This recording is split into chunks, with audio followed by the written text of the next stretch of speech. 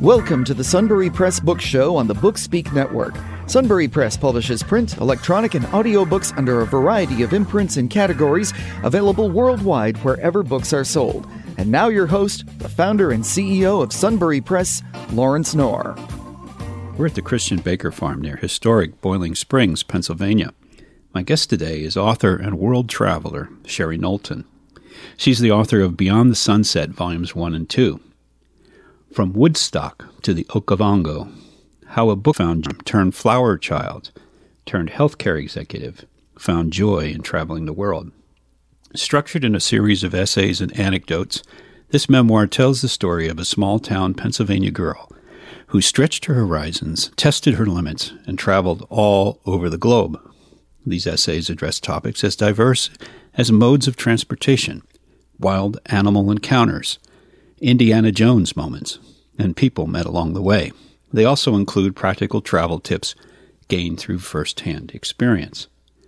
Augmented by stunning photos by Knowlton and her husband, Beyond the Sunset is a love letter to all those explorers with a 9-to-5 job and a zest for travel. Sherry Knowlton is the award-winning author of the Alexa Williams suspense novels, Dead of Autumn, Dead of Summer, Dead of Spring, a lot of dead here, and Dead on the Delta. She spent much of her early career in state government working primarily with social and human service programs. In the 1990s, she served as the Deputy Secretary for Medical Assistance in the Commonwealth of Pennsylvania. Now retired from executive positions in the health industry, Sherry runs her own healthcare consulting business. She draws on her professional background and global travel experiences as inspirations for her novels. She also uses her writing as a platform to shed light on social issues affecting our world today. Sherry lives in the mountains of South Central Pennsylvania. She's also a member of the International Thriller Writers and Sisters in Crime and Pennwriters. Sherry Knowlton, I'm out of breath reading that introduction. Welcome. Well, thank you. I'm happy to be here, and you didn't have to read all of that. No, but I wanted to because I usually I cut it back and trim it down because there's a lot of superfluous things that maybe are a little redundant or whatever. But no, you've had a fantastic career, very diverse background, and you've now written quite a few books. I know we've published 6-7 books now. So yes. So anyway, and I know we started out with your mystery novels, and they received great reviews, and now we're into travel. So, and I know the novels also have elements of travel in some of them, but we'll talk first about Beyond the Sunset. And I know a little while back I had encouraged you to do some nonfiction, and I'm glad you did because I think these are wonderful books. Give us an idea of sort of how you came about this, the kinds of essays that you have. What made something on your trips worthwhile to write about? Well, I guess, I can talk about two things. The travel itself, it's just one of those things that I've always wanted to do since I was a young kid. And growing up in Chambersburg in the 50s, sort of a pretty insular environment. It was post-war. My father didn't want to travel because he'd been to France and seen things I guess he didn't want to see again. We basically did, things around the area. And once in a while, my grandmother took me to visit relatives at different places on the East Coast. But I read a lot. Reading was my main pastime. And I read about all these exotic places. And I said to myself, well, I want to go there. I want to go there. And then finally, when I got older, I did. I started to go to all of those places. Now, the book itself, as you say, we did talk about, writing nonfiction, and this was just a little bit before the pandemic. People had also been encouraging me to write down some of the stories that my husband and I would tell about our trips when we came home. And during the pandemic, we couldn't travel. So I decided this is the perfect time to relive where we've already been and capture some of those adventures on the page. And I ended up having so many that you said, let's divide it into two. Right. Yeah, I was just going to say thank God for the pandemic so you could write these books, but then I thought, no, that'd be a terrible thing to say because, no. It almost took my life and all these other people that were affected so horribly by it. But if there is a silver lining, it is that it gave you the time to reflect and write these wonderful essays that make up these books.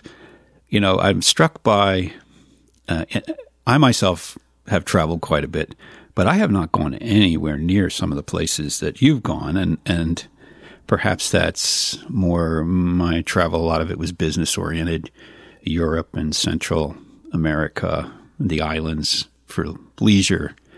But you've crossed other oceans I haven't crossed, and you've done some safaris and things. So just give us a flavor of some of the most far-flung places. Like, was there a particular place that you even thought might be challenging, really a stretch for you to do? Yeah, a few of them. I must admit to being very nervous the first time we went to Africa on a safari, and that first safari was in East Africa, which is actually, now I know, much more populated, much more popular with tourists to do safari.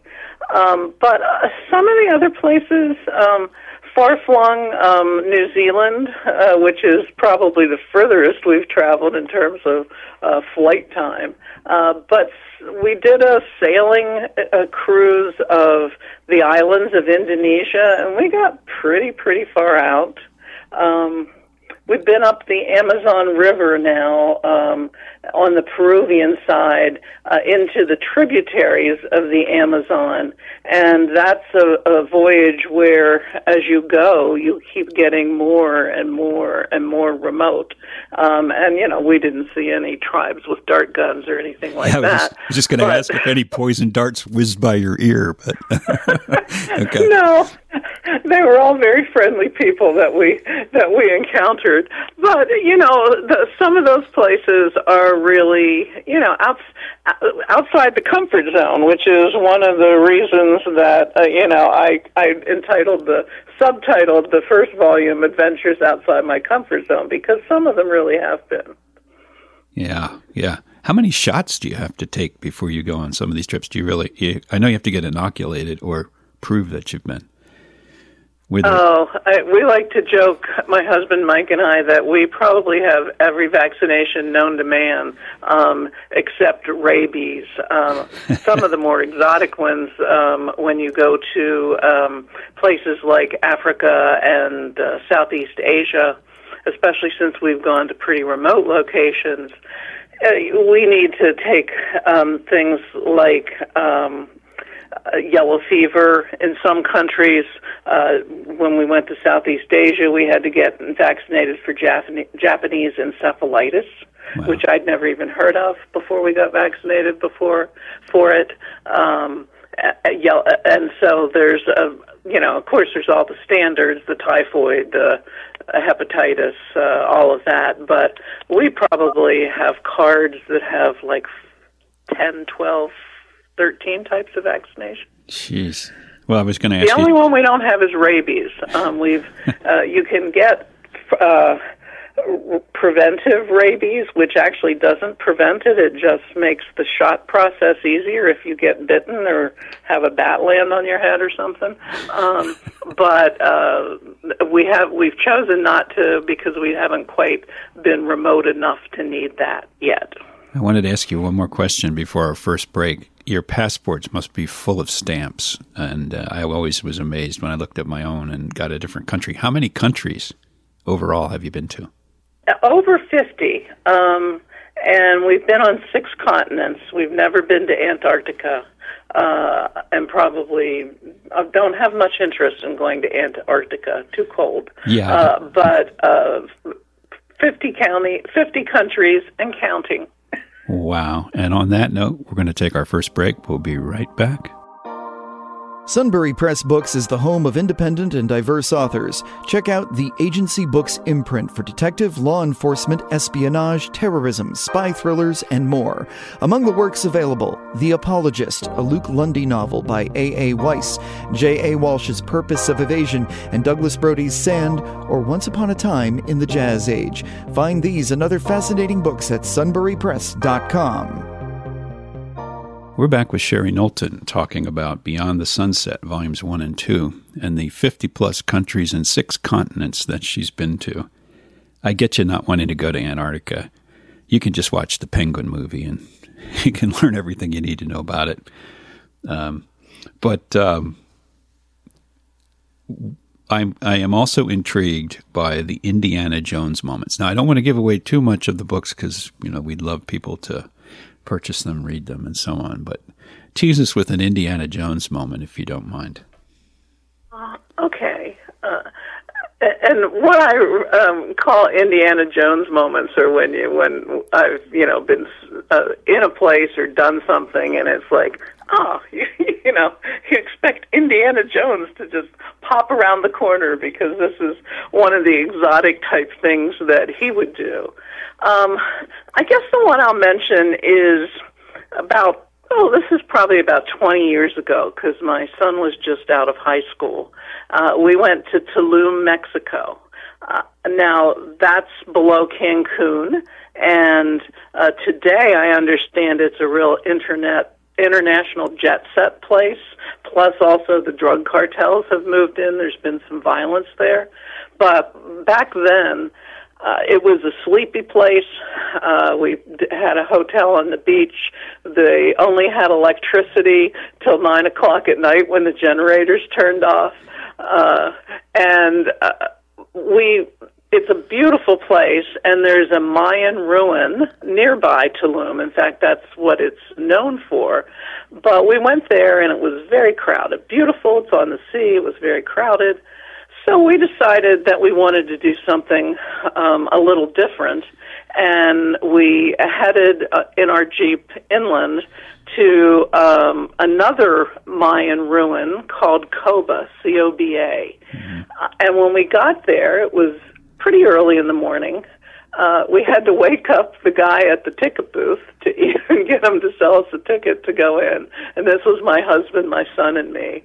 And we walked through the jungle for maybe 5-10 minutes, and then all of a sudden it opened up, and here was this pyramid that just towered up above the jungle.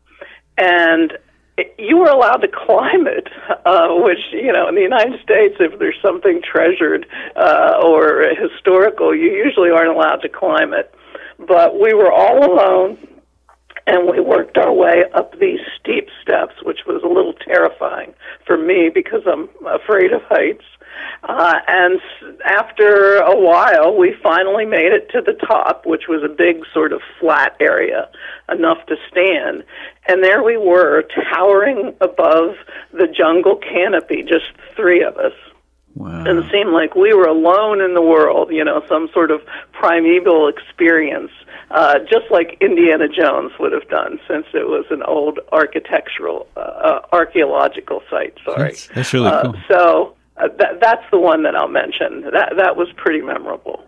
Yeah, no, I was worried that maybe there'd be flashbacks of the natives maybe about to do some sacrifice or something, but no, this is that's all in the imagination. And no Aztecs. But as you mention it, I guess it was in the early 90s, and maybe they don't allow this anymore, but I had taken a trip to Mexico, and north of Mexico City is Tenochtitlan with the Pyramid of the Sun, the Pyramid of the Moon, and or is it Teotihuacan? Yeah. And got to climb Baza, very dry, didn't see the jungle, and I was very surprised that I could climb to the top of that, and that was quite an ordeal because it was pretty high. And I mean, it's just amazing when you think of the fact that they were built hundreds and hundreds of years ago, probably by hand, with maybe some rudimentary tools, and this one had, I guess, recently been reclaimed out of the jungle by archaeologists. They were still working on a couple of the side buildings. But we only saw a guy on a bicycle and one other couple the whole morning. Wow. Well, I hear there are more cities in the jungle that still need to be revealed. Yeah, there's an author, Doug Preston. He writes books with another guy named Lincoln Child, the Pendergrass series, and there's I think it's a documentary and a book of him going with an expedition into the Central American jungle and uncovering an unknown city, and that was only like 5 years ago, I think. Yeah, very cool. So in your travels, I know you talk about the people you run into. It almost seems like wherever you go, there's helpful people, friendly people. Have you ever run into anybody who is really nasty? We've run into a few people. The one that I remember the most was in France. And the French have a bit of a reputation, which I think is mostly undeserved. And it wasn't really to me, but we were at a market in Provence, and I was with another couple, and the guy that I was with somehow had violated the rules of the line or something at the market trying to buy something. And the proprietor was really nasty to him. And I spoke to him a little bit in French, which I don't know very well, but enough to communicate, and that calmed him down a bit. But that was probably the most memorable one.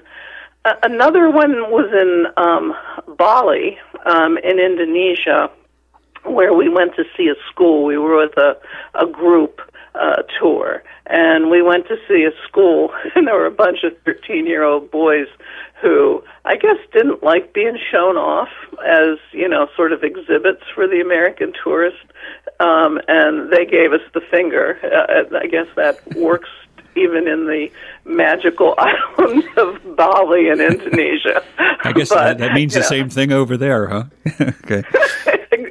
I guess either they do or they picked it up from other American tourists. Who knows? Yeah, I think it's only meaningful to Americans. I understand that. Yeah, that's funny. So, also wanted to ask you about food. What's the weirdest thing you think you ate?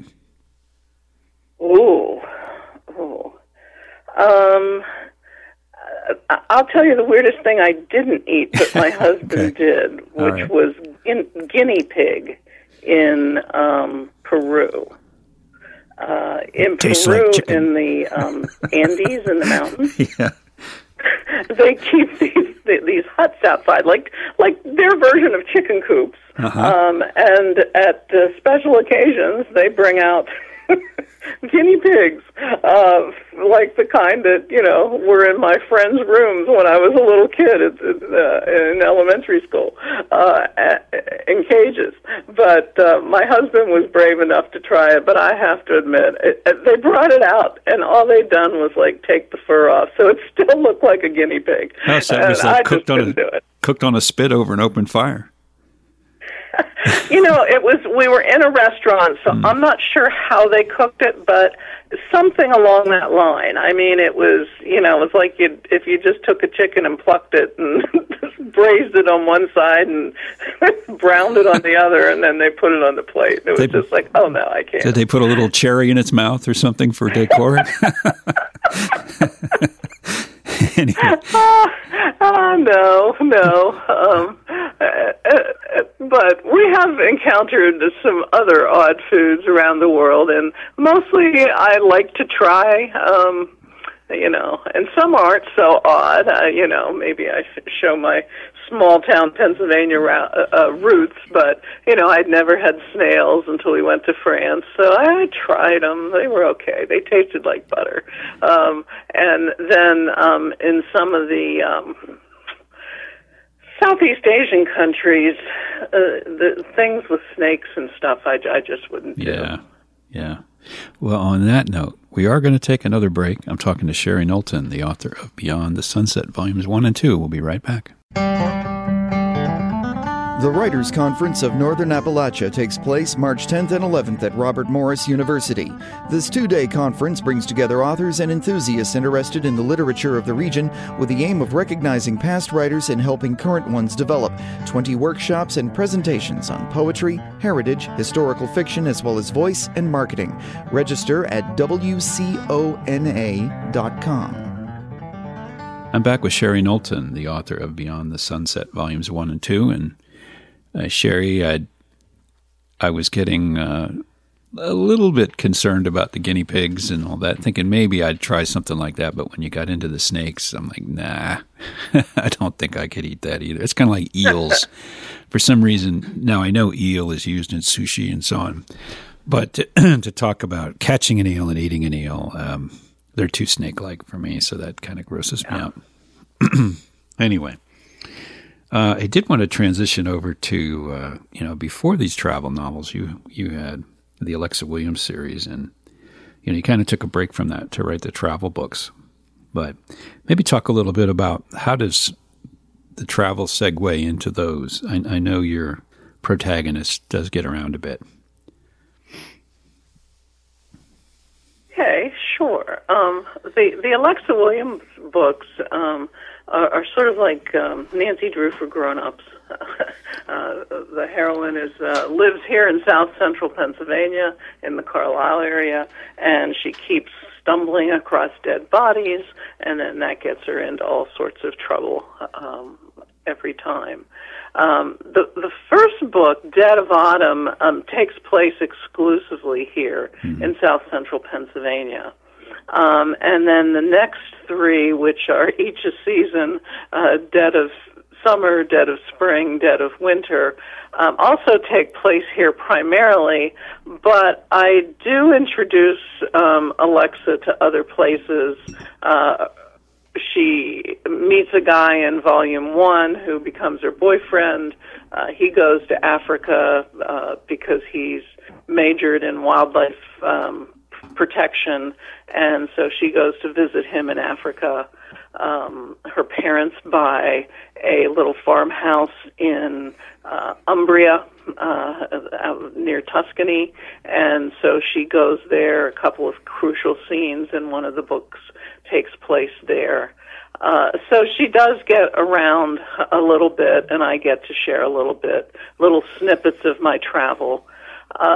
Then in my final book, since I'd done the whole seasons things, the final book so far, I should say, I took her to Africa. Her boyfriend got a special posting over there, and so the whole book takes place in Botswana, and it deals with elephant poaching.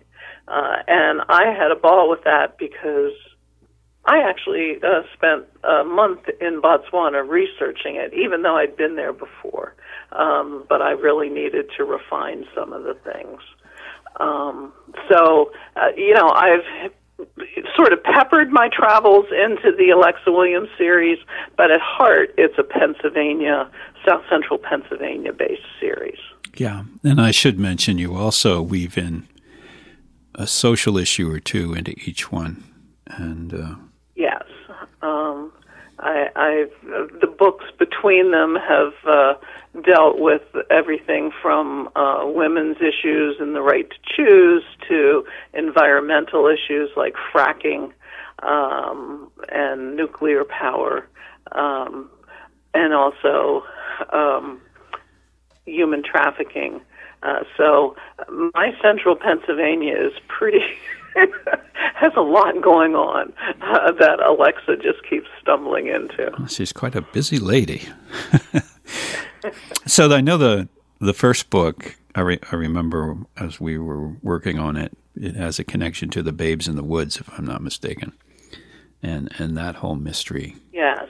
The first four books, the seasons books, as I call them, each have a historical subplot.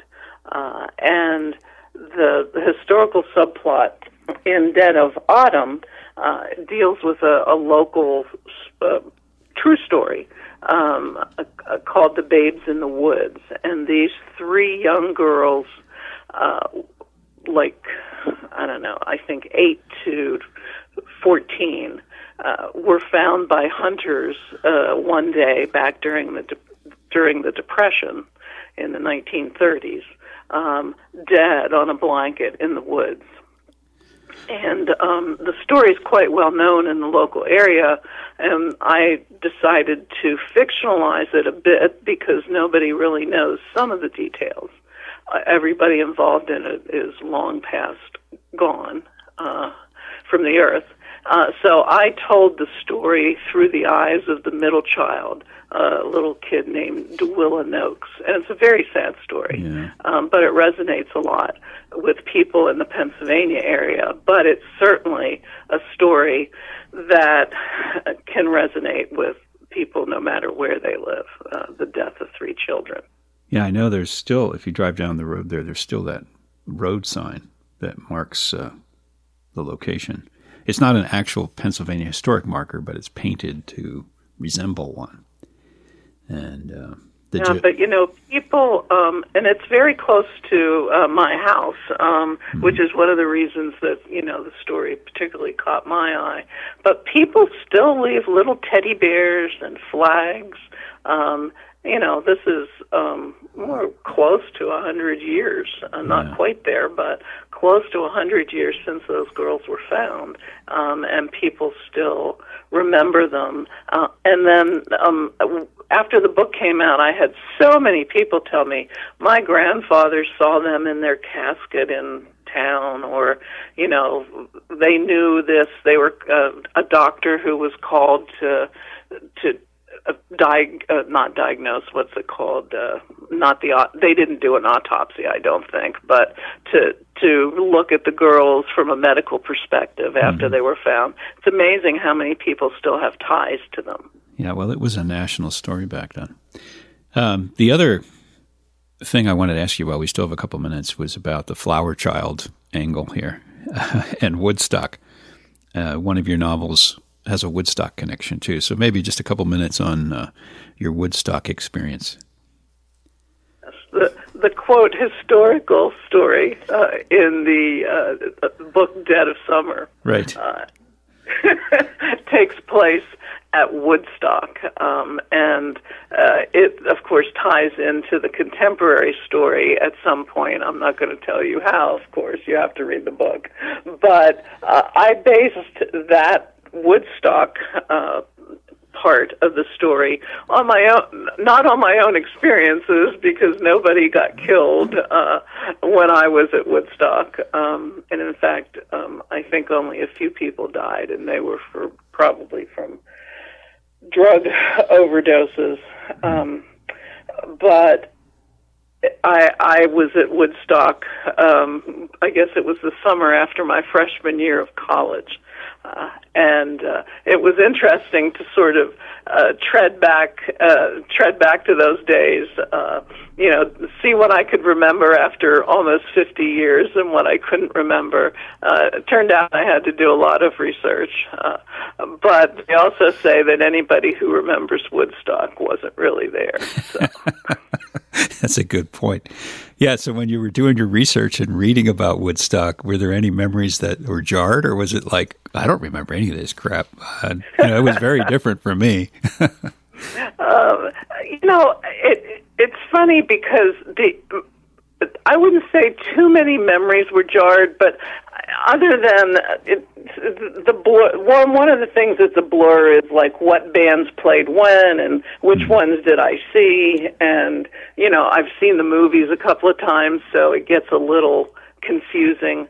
The one part I'll say that my experience was different than that of many is I was with a group from Chambersburg who did a lot of camping and things like that, and we've treated this as like a weekend camping trip. Nobody knew that Woodstock was going to explode like it did, but we were prepared. We had tents, we had food, we had all the things that you would take for a weekend when you had to camp out. And that wasn't the case for lots, probably hundreds or thousands of people who were there, who just jumped in a car and came. Well, look at that. You were prepared to travel even way back then. So, hey, I was a Girl Scout. Be prepared. So, in the last minute here, just give us a sense of what you're writing now or what your plans are here in the coming months. Right now, I am back with Alexa Williams in the Dead on the Delta book, which is the fifth in the series. I did leave things in Alexa's life hanging a bit. And I wanted to, at the very least, complete that cycle in her life and tell everybody what happens next. But I'm in the early stages of it because between the pandemic and the marketing for Beyond the Sunset, I've probably a little tardy in getting to writing it, but I have several chapters, and hopefully you will see it soon. All right, looking forward to that. Listen, Sherry, it's been great having you on. Look forward to having you back when that new novel's ready to go. Okay, well, thank you so much for doing this interview. It was fun. Thank you for listening to the Sunbury Press Book Show on the BookSpeak Network. Check out our website at www.sunburypress.com for our latest releases. Be sure to subscribe to our newsletter to receive special offers and discounts.